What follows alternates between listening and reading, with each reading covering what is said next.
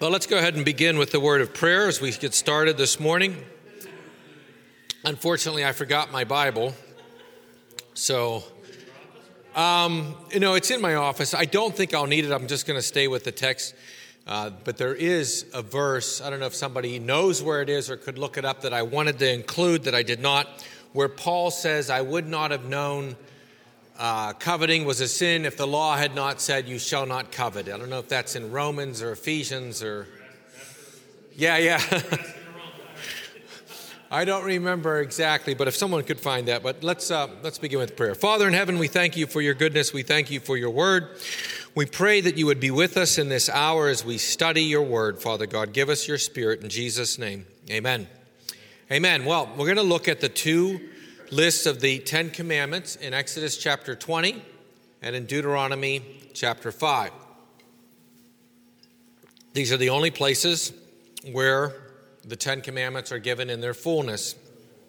And I thought it would be worth putting out to you, since Deuteronomy, as they're going into the land, Moses actually stops and recounts all of the commandments and does it slightly more fully. He gives a little bit more words. You could see that if you compare the list. There's a much longer preface, but even what he says God says, especially if you look down where the fourth commandment is, you'll see there's more words in the Deuteronomy version than in the Exodus version. You see that in the fifth commandment and a little bit in the 10th commandment as well.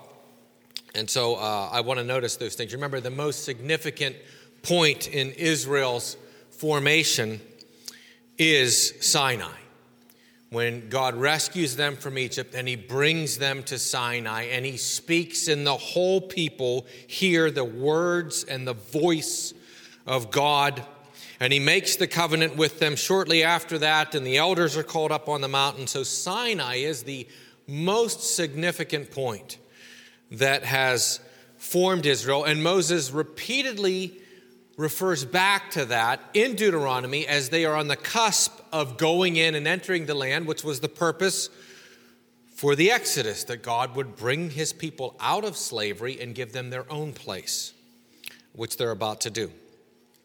But again, Sinai represents still that high point, that zenith that they have already experienced. And so just as they're ready to go to the next phase, Moses gives them all of the Ten Commandments again. Now, I want to notice a couple things real quick that I've done before, but I think it's worth doing, especially for those of you who haven't been in those classes. And that is the Ten Commandments, and as I give them to you, notice I did not number them. I mean, you could count them up and see that there are 10 given. But we see in Christian history and in Jewish history, everybody recognizes there are 10 commandments because the Bible repeatedly uses the number 10 to describe the commandments that God gave on Mount Sinai. So we know we have 10 commandments. Everybody agrees with that. Yet if you would add up the imperatives, the actual verbs that are in the commanding form in the list, whether it's Exodus or Deuteronomy, you're going to get way more than 10. There are way more than 10 imperatives, simply because God gives several commands, if you want to say it that way, different commands within the commands themselves. And so you can see that, for example, in the second commandment, you shall not make for yourself a graven image or any likeness of anything that is in heaven above, that is in the earth beneath, or that is in the water under the earth. So there's one imperative in that sentence. You shall not make for yourself.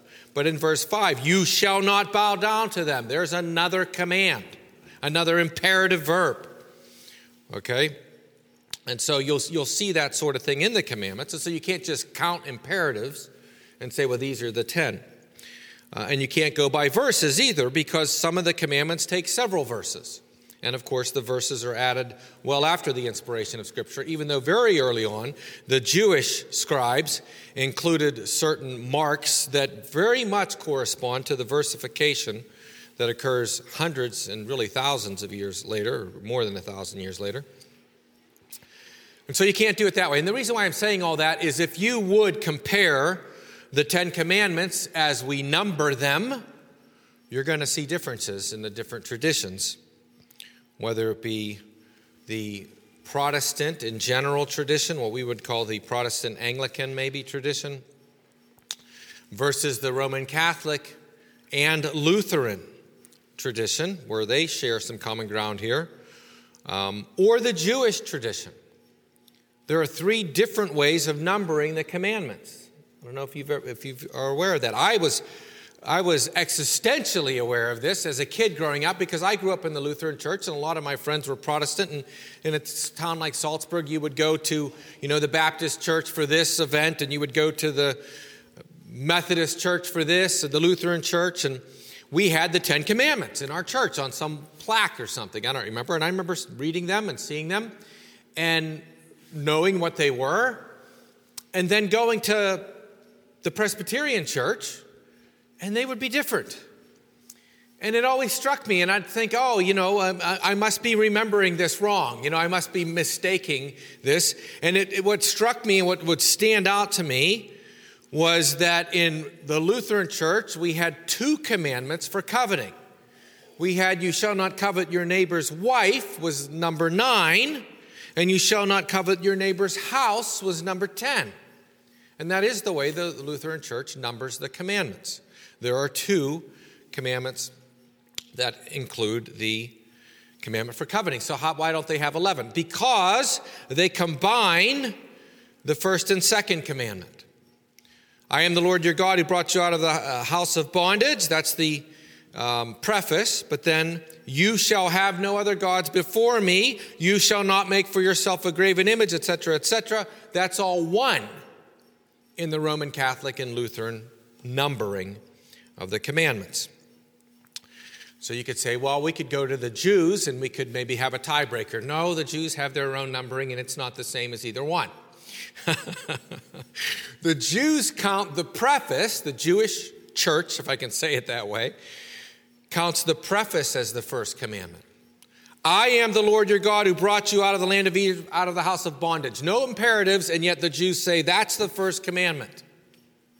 The second commandment, according to the Jews, is what we would have as the first and second commandment, or what the Lutherans and Catholics would have as just the first. In other words, they combine, you shall have no other gods before me, and you shall not make yourself a graven image as commandment number 2. If you were Jewish, you would call both of those as the second commandment, just as a Lutheran, I called both of those the first commandment. Then you get all the way down to coveting, and the Jews combine them like the Protestants do, and neighbor's house and neighbor's wife is just one commandment and not two, as the Lutherans and the Catholics divide them again. And so we all have to come up with 10, because the Bible says there are 10. But the way in which they are distinguished is different, whether you're in the Jewish community, the Catholic Lutheran group, or the Protestant Anglican group. I would argue that the Protestant Anglican group gets it right. I'm not just doing that because I happen to be that now, but even as a Lutheran, when I finally realized the difference, it seemed to me when I was in the Presbyterian or Methodist or Baptist church and I would look at their commandments, it made more sense. Because why have 2 for coveting and not just 1 for coveting? 1 for coveting makes sense. And to see that no other gods is different from actually making idols of another god seems to me to be more logically the fact. But I do want to notice something. Nobody excludes anything. It's not right for us to say, well, the Lutherans are okay with idols because, they combine the two. That's not the case at all. Certainly not in conservative, like Missouri Synod or Wisconsin Synod Lutheranism. They don't believe in that, and so forth. Neither do the Jews. And again, they combine the two, just like the Catholics and the Lutherans. So, we all have the exact same substance. Nobody cuts any of it out. They just group it together differently. And you can say, if you want, well, that maybe that's why this or that group is guilty of this or that sin, but you're just saying that. I don't think you can do that when all of us keep all of the words of God together. So I just want to notice that right from the start, that there are different ways of recognizing how we number the Ten Commandments. By the way, the Orthodox are with the Protestant and the Anglican group. So you have the Orthodox, Protestant, Anglican, the way I give it to you. Then the Lutheran Catholics, 1 and 2 are combined, 9 and 10, 10 is separated into 9 and 10. And then, as I've already said, the Jewish group. But what I want to notice here as we move on is the differences in the lists, okay? So it's all the Word of God. Exodus 20 is the Word of God. Deuteronomy 5 is the Word of God. Every word of it is the Word of God, but Moses gives more detail in Deuteronomy 5, as I said, in several places. And words are slightly different. Really, in the first 3 commandments, as I number them, no other gods, no images, shall not take the name in vain. It's word for word the same. There is a slight spelling difference here or there. I believe one of the lists has a holem, where the other one just has a holem vav, which, as you know, is no big deal. About the same thing, right? Holem vav. I mean, everybody knows it. No difference in that. The holem is the sound O. Holem vav is the sound O. One has a dot with a little thing underneath it. One just has a dot. It's a variation of spelling, as all the way through the time of the Reformation, people would vary in various ways spell things. In fact, who is it? Not Luther, Zwingli. Ulrich Zwingli would spell his name differently at different times. Just spelling wasn't like the way it is now, where it's completely, it has to be this way. And that's just the way it was for most of the history of the world. In most written cultures, spelling, there were variations of spelling. But anyway, so there's a slight spelling difference, here or there. But other than that, the words are exactly the same through the first 3 commandments. Now, there's a huge difference in the preface. Exodus 20, now, of course, Exodus 19, they're at the mountain. God's telling them he's going to come down. He warns Moses, don't let anybody come near. And the lightning and the fire and the shaking and all that happens. But all we get for a preface is, and God spoke all these words, saying, and the reason why I separate that off, because I want the preface there to be the same, where it is the same. The verse 2 is the same as verse 6 in Deuteronomy 5, saying what? I am the Lord your God who brought you out of the land of Egypt, out of the house of bondage. The exact same thing Moses records that he says in verse 6 of Deuteronomy 5, but he does a little bit more of preface work here. Notice in verse 1, and Moses called all Israel and said to them, again, remember, they're ready to cross the Jordan and fight for the promised land. Hear, O Israel, the statutes and the judgments which I speak in your hearing today, that you may learn them and be careful to observe them. And so now that they've been written down and they've been taught, remember, this is 40 years later, really 38 years later, because it was a year in when they got the commandments. So like 38 or so years later, Moses is now giving them the commandments, but he reminds them certain things, right? That you may learn them, that you may be careful to observe them. And then verse 2, the Lord our God made a covenant with us in Horeb. Remember, Horeb is Deuteronomy's word for Sinai. It uses Sinai a few times, but usually uses Horeb. The Lord did not make this covenant with our fathers. That's really significant, because he did make the covenant with their fathers. What's Moses saying? He's saying that's not the significant thing, that he made it with you. Whether you were born or not, and many of the people weren't born at the time. This is 38 and a half years ago. But Moses is reminding them that they're in covenant with God, and that covenant was made with them. That they were included because their children and their children's children perpetually were included in that. So Moses is telling them it's as if you were there and you swore to God, just as your parents did, that you would keep the covenant. And so the Lord did not make his covenant with our fathers, but with us. Those here today, all of us who are alive. You see how he's emphasizing that?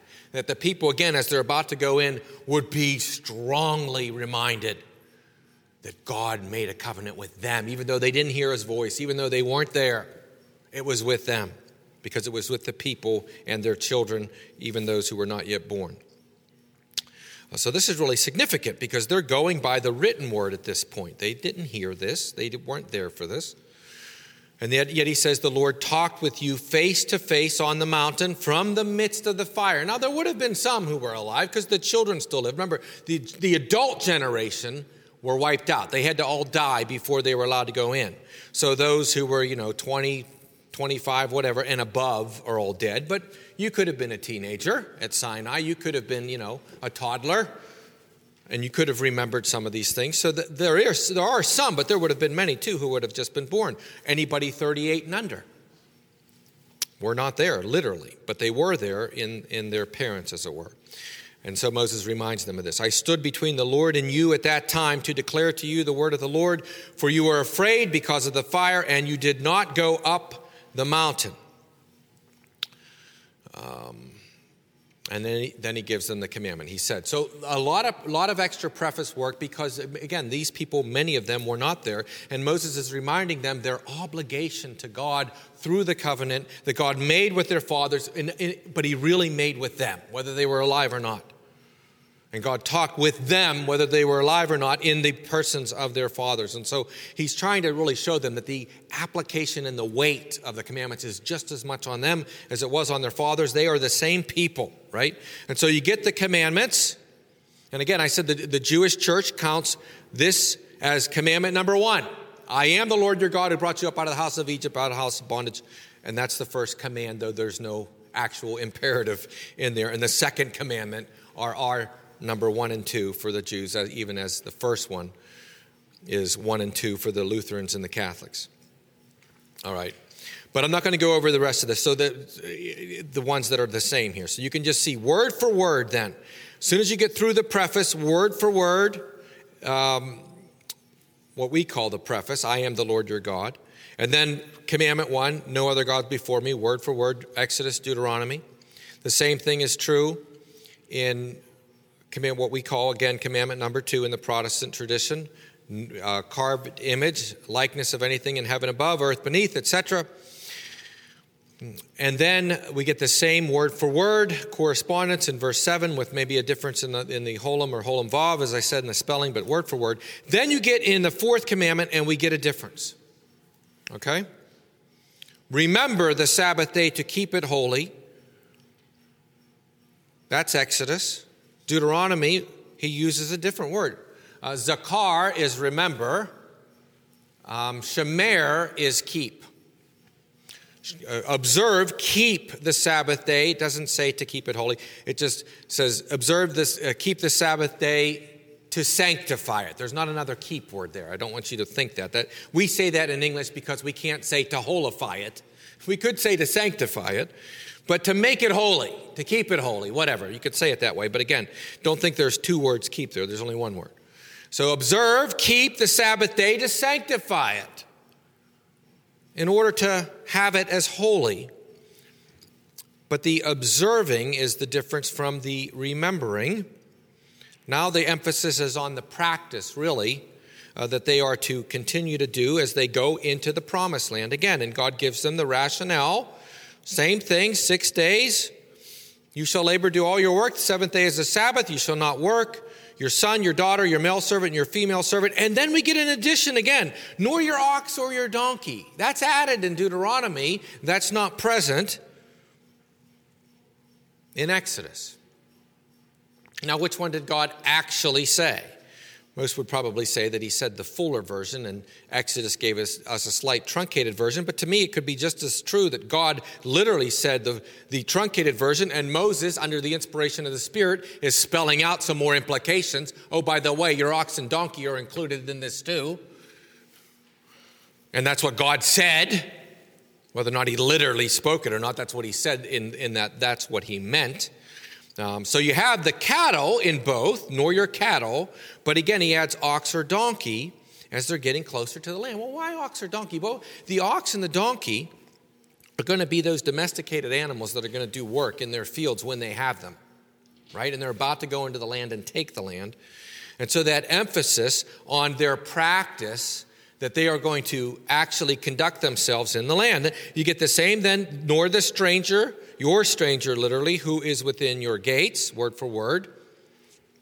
But then a reason, a rationale that again is added only in Deuteronomy, that your male servant and your female servant may rest just like you. Again, they're about to go into the land. They're about to take possession of their inheritance. And guess what? Some of those who've worked harder are going to have more means, and they're going to be able to have servants. And some of those who did not work hard are not going to have means, and they're going to have to hire themselves out in order to function. And so they're going to be servants. And that's the case in any society, that there are people who are more diligent and more successful, and there are people who are not. And it's not because of who their father was, privilege or something like that. In Israel's case, those, especially in farming, you work hard and you're able to have more. So some of those would have servants. And so God immediately reminds them. Again, remember Deuteronomy's emphasis on justice. Just because somebody is lower than you, has to work for you, they get to keep the commandments too. And you better make sure that they do. And I think that's the reason for the emphasis here as Israel's going into the land, that Moses is reminding them of this. Again, under the inspiration of this Spirit, this new application. Your male and female servants are to rest, and your ox and your donkey. Don't think that, don't try to hyper-literalize things. Oh, the cattle aren't working, but we're going to plow some fields over here with the ox. Because he doesn't say ox, Now, he couldn't say every animal, your goats, your ducks, your whatever. It'd be ridiculous. Your birds. But they would understand, anybody who was sincere, anybody who really wanted to obey God would understand. Obviously, this includes everything. And God spelling out a few extra things makes it even more emphatic.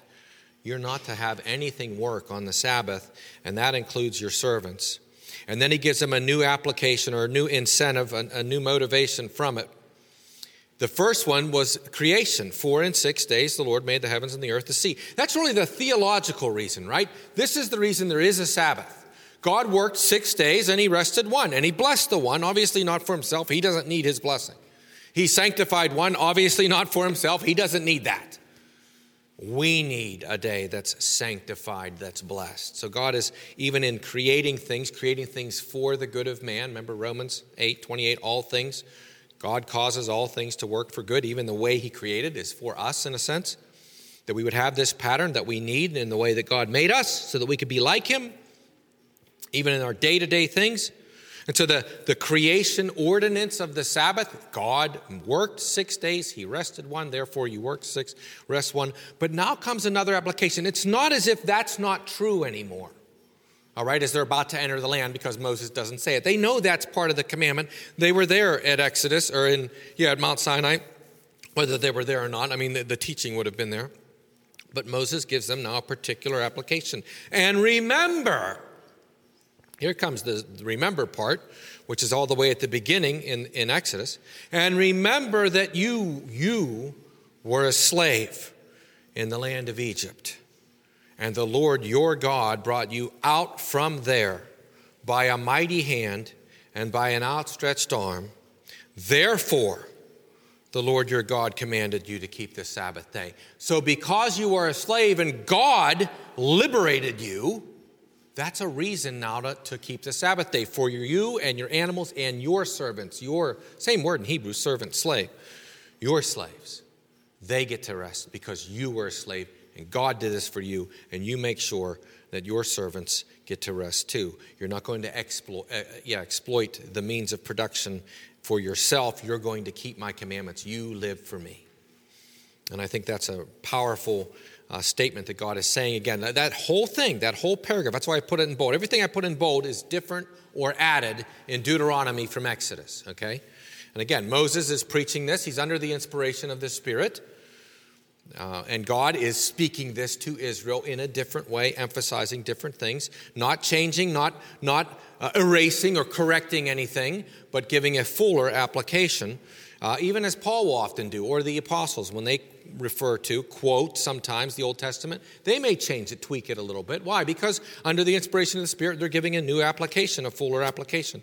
Nothing before is being corrected, but now God's word is being applied. And any good minister ought to be able to do that too, not inspired and infallibly, but we ought to be able to take Scripture and apply it. And that's true for the ordinary Christian, right? You ought to be able to read something about a battle and recognize that you're not called to go kill the Philistines, and yet learn something from that, right? We apply the Word of God. But Moses is doing that under the inspiration of the Spirit, so it's for all of us. Bob? Yeah, I was just going to say, I'm struck, especially with this Deuteronomy section, how the Sabbath, just having the Sabbath, is kind of a discipling, almost even evangelistic thing, preaching of the gospel, saying, this is, because he's already said God saved them in the beginning, the preface, but he's saying it again here in Deuteronomy, so that, whether you're a servant, whether you're a stranger,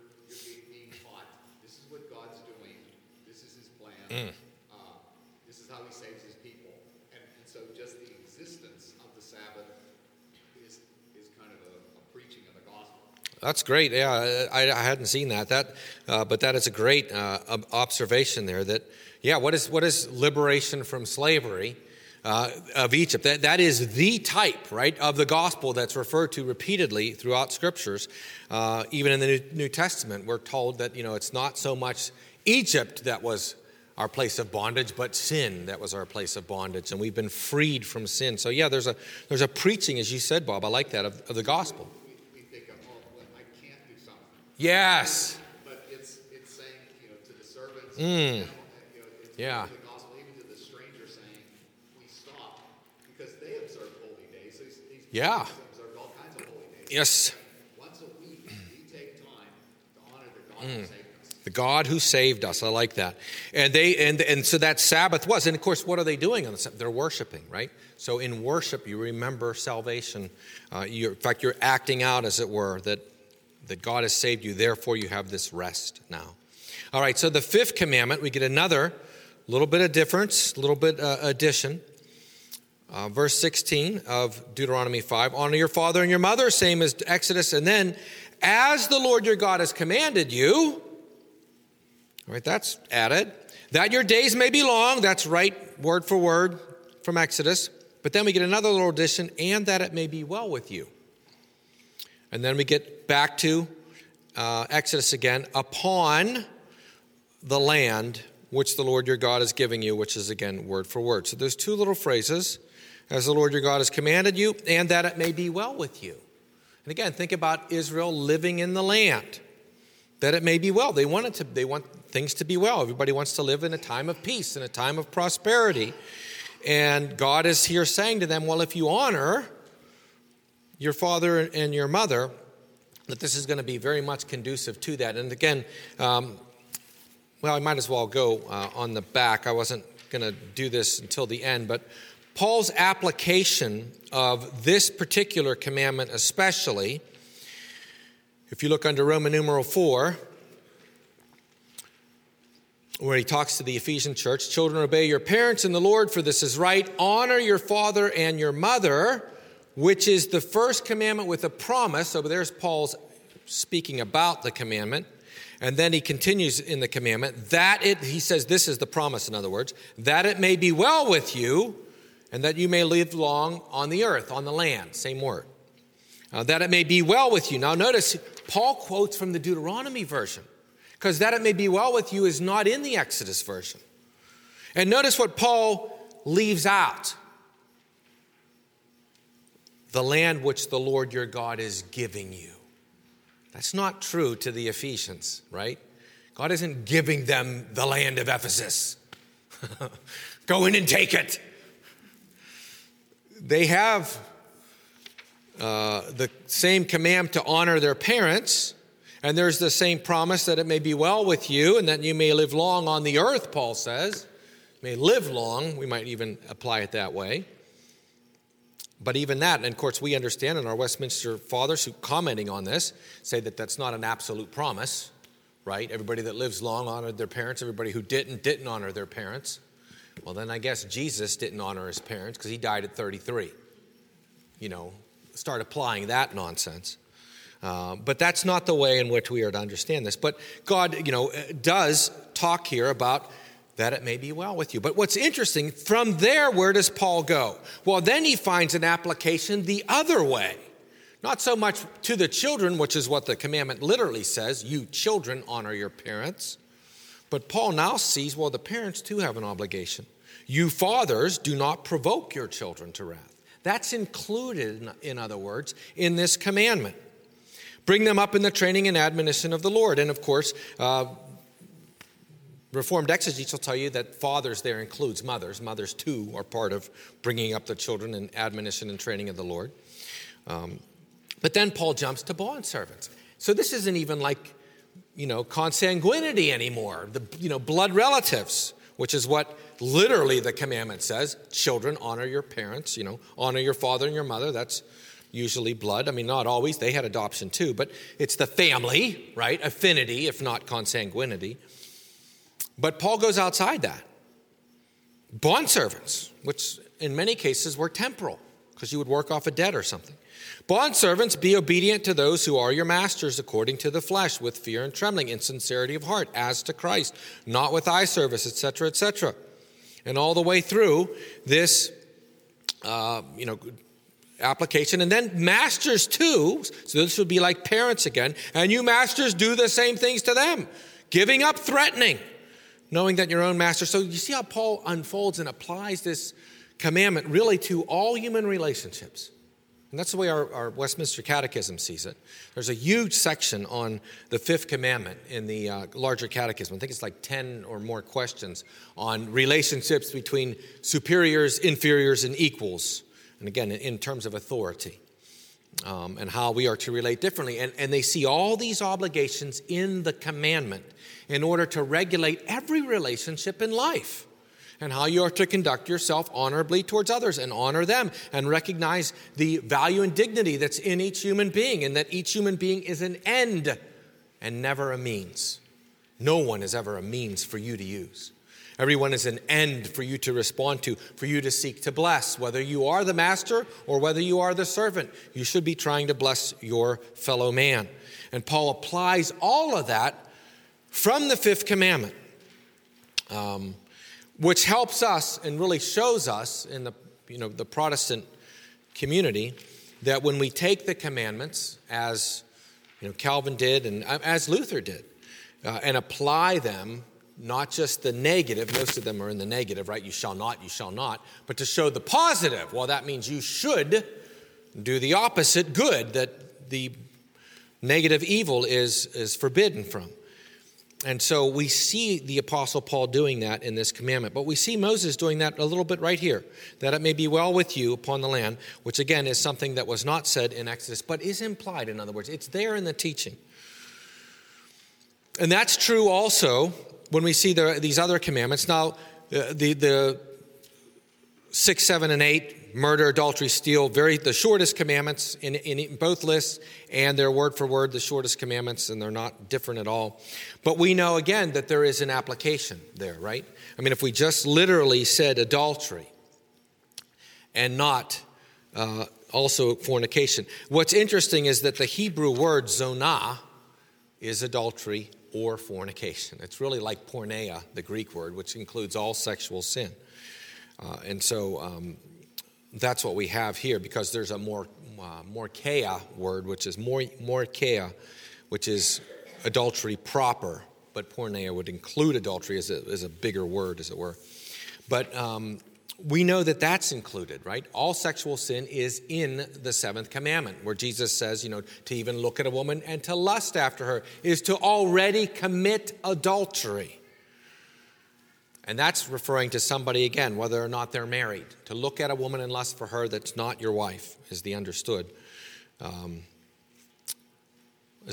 meaning. I mean, there's a sense in which even a husband can't lust for his wife. I mean, that's, wrong to sort of have sex like some kind of god within your marriage. That's wrong as well. But still, but the commandment in general applies whether you're married or single. I think that's Christ's point. To even look at a woman to lust for her is to commit adultery, whether you're married or single, because adultery includes lust and fornication and everything else. And so you have this broader application of the commandments that we know is legitimate. And I think that's part of what we're seeing with Moses applying it in different ways. So let's move on to the 9th commandment. There is just one word that's different, but it's a very significant word when you look at it. You shall not bear against your neighbor a witness of falsehood. That's the Hebrew way, because it's in the construct, so the of is understood. I like reading that because, I don't know, it just looks beautiful when you read it in the Hebrew and you know exactly what it's saying. But we would say you shall not bear false witness against your neighbor. But literally it's you shall not bear against your neighbor a witness of falsehood. Now, if you say it that way, then you can see how the other one has exactly the same phrase at the beginning and just that one word different at the end. You shall not bear witness against your neighbor a witness of vanity. Vanity, which is not necessarily falsehood, but it's empty. It's vain. It's destructive, not constructive. You know, you can say something that's true about somebody and say it in a way to destroy them or hurt them. And I think that's what Moses is saying here now. He's showing them, well, technically everything I said was true, and so the fact that I'm doing it to destroy my neighbor isn't breaking the commandment. No.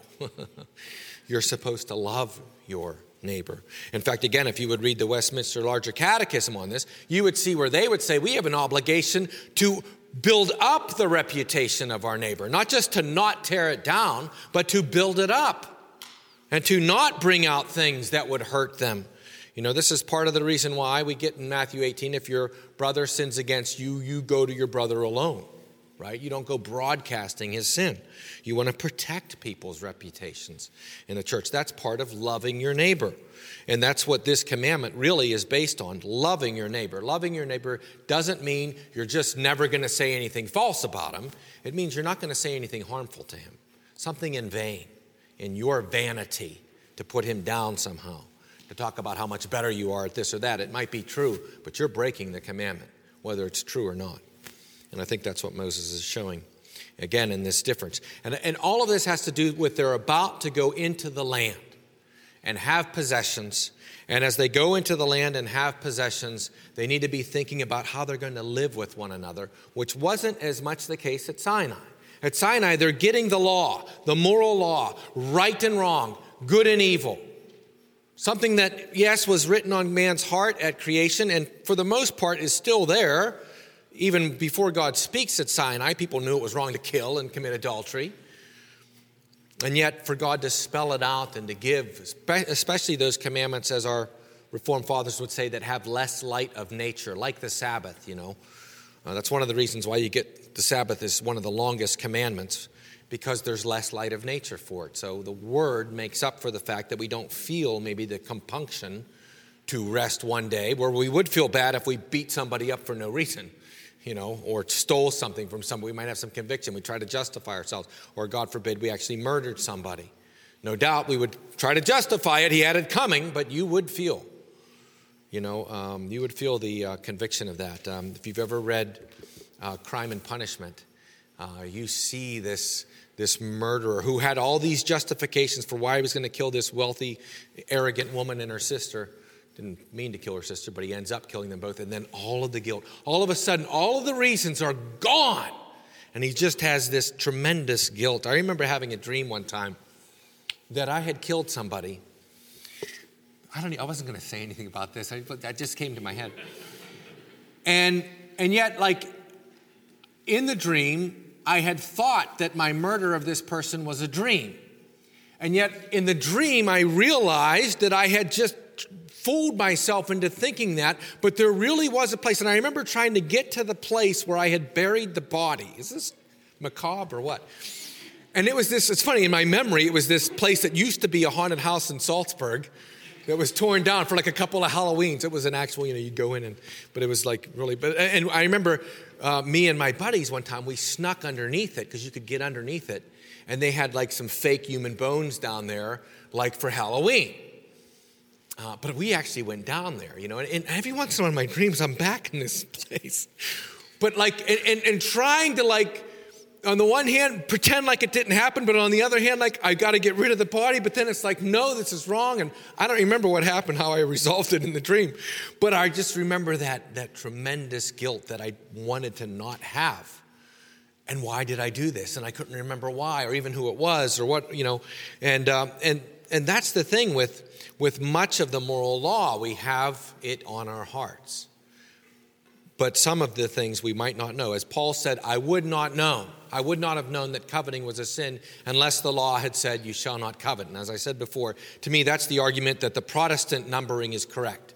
Because Paul doesn't say, unless the law had said, you shall not covet your neighbor's house, number 9 or 10. By the way, that's different in the Roman Catholic Church and Lutheran too. The Lutherans have, you shall not covet your neighbor's wife, number 9, and house, number 10. The Catholics have 9 is house, and 10 is wife. And the reason for that, as you'll notice in Exodus and Deuteronomy, there is a different order.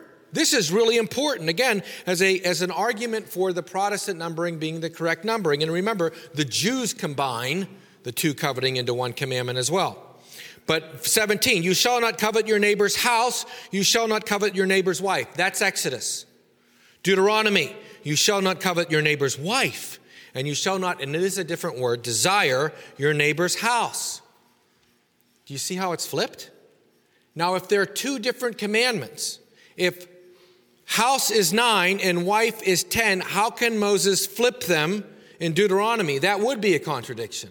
Wife is 9 and house is 10. You'd have to say, well, he's no longer strictly going by the order. Well, he did for the other 8, and suddenly he reverses them. No, I think it's proof that coveting is one command.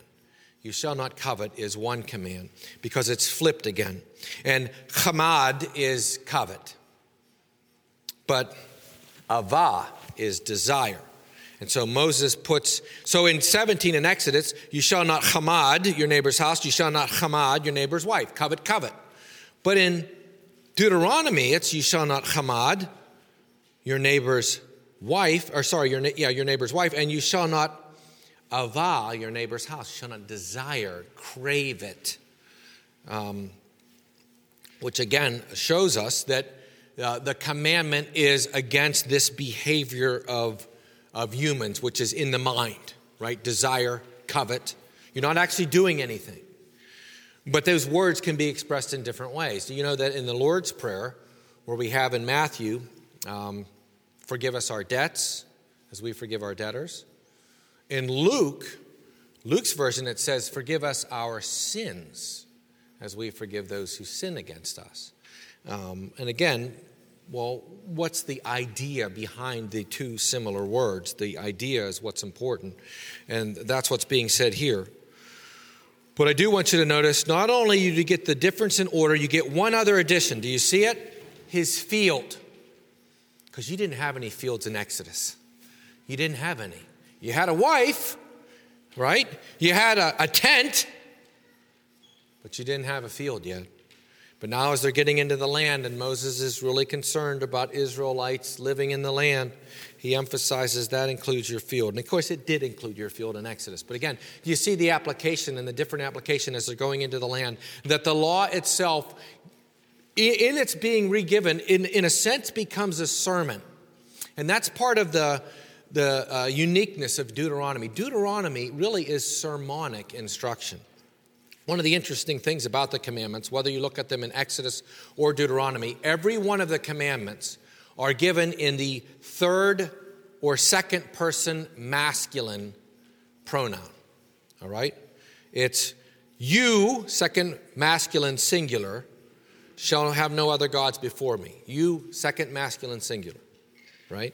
It's not yuns. It's not plural. They have a plural. Atem would be plural, or a ten in the feminine. But you shall have no other God. And you shall make, again, second masculine singular all the way down. Well, what does that teach us? That teaches us something too, right? That women are included in the masculine pronoun. Because if they're not, let's just hyperliteralize it then. Women can do all these things because there's not a commandment for them. They're only for men. Only men have to do all these things. Isn't that crazy? So obviously, God is including the women in with the men. And that's important for us when we get to applications where Paul says, fathers, raise your children in the fear and admonition of the Lord. That includes mothers, obviously, because they both raise the children. All right, so as we close on the commandments, we have this Protestant tradition of, as a summary of the moral law, righteousness defined, wickedness identified.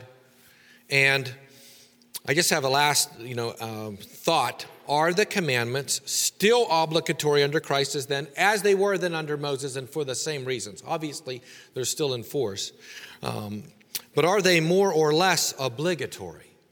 And I think you have to say that they are the same.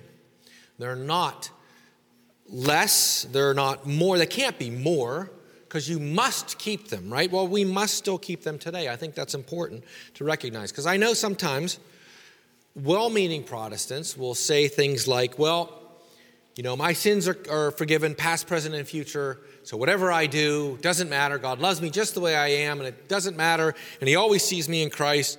And that sort of thinking, it seems to me, leads to a kind of loose living, where the commandments really don't matter.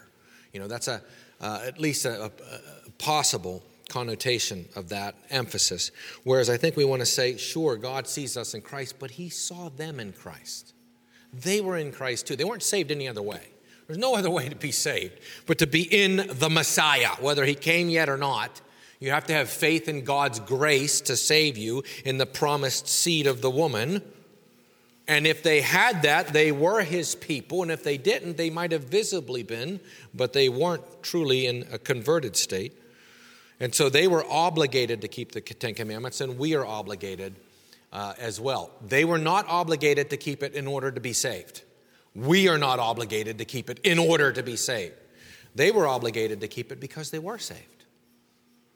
God has brought you out of the land of Egypt. He has brought you. He is your God right now.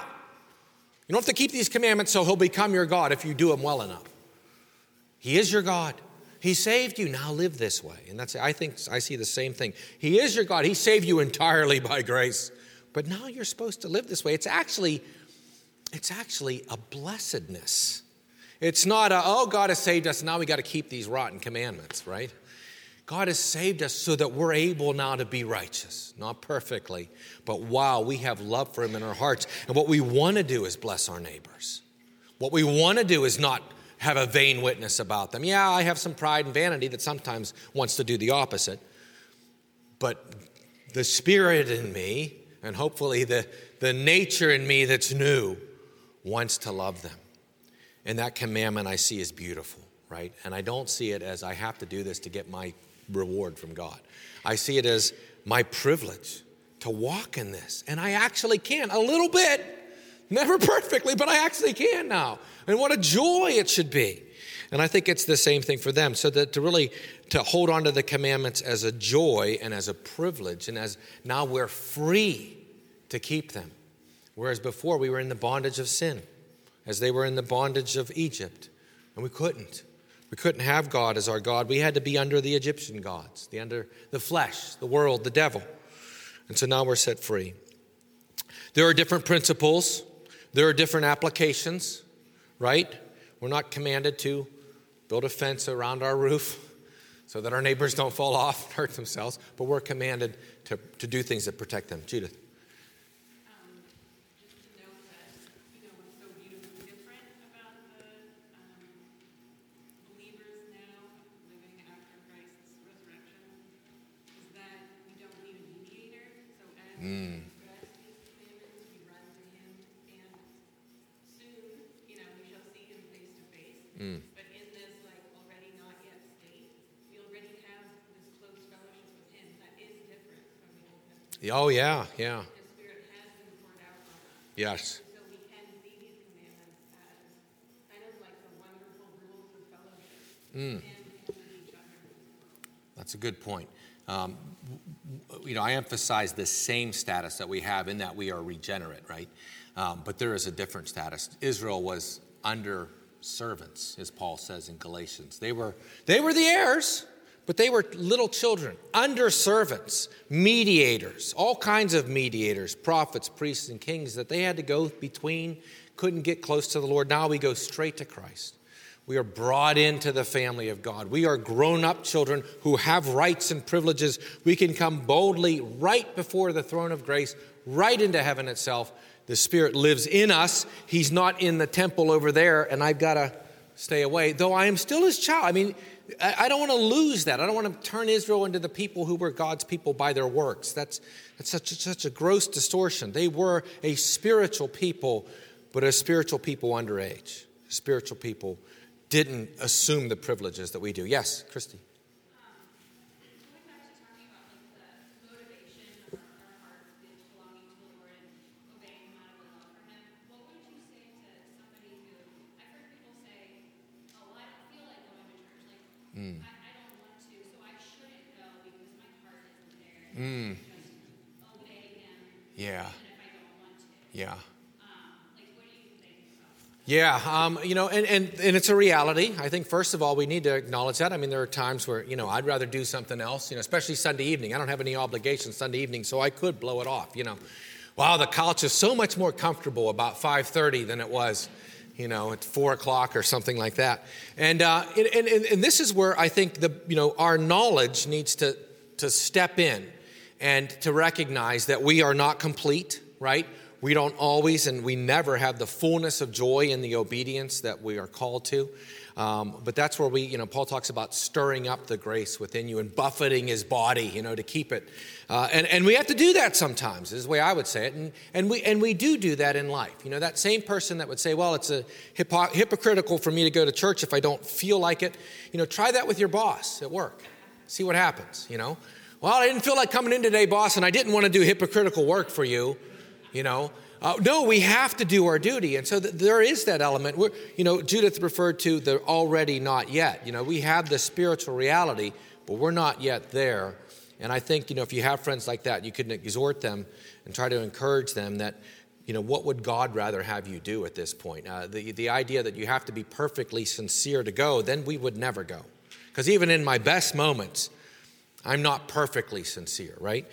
So, Jay Adams has a great way of thinking about this. We typically, in the flesh, will say, well, we have to feel, and if we feel, then we'll do, and if we do, then we'll think, that way. And really, the reality is the opposite. We need to think, what's my duty? Then we need to do it, whether we feel that way or not. And usually when we do it, the feelings do come, right? When I didn't feel like going to church, but I went to church, I've never left the church on a Sunday evening service and said, boy, I wish I would have stayed at home and watched golf. Sometimes I feel like that before I go, but when I leave, it's like, man, I'm glad I worshiped the Lord. And I think, that's the thing we've got to recognize, that if I have the Spirit, the feelings will follow. They're never going to be perfect. But whenever you do the right thing, when you didn't feel like it, you do feel better. And I think that's what we have to strive for. Don't listen to that, I don't want to do my duty because, it's not real, it's not full. It's never going to be real, it's never going to be full. But it is your duty. And if you do it, you will feel better. I think that's what I would say. So.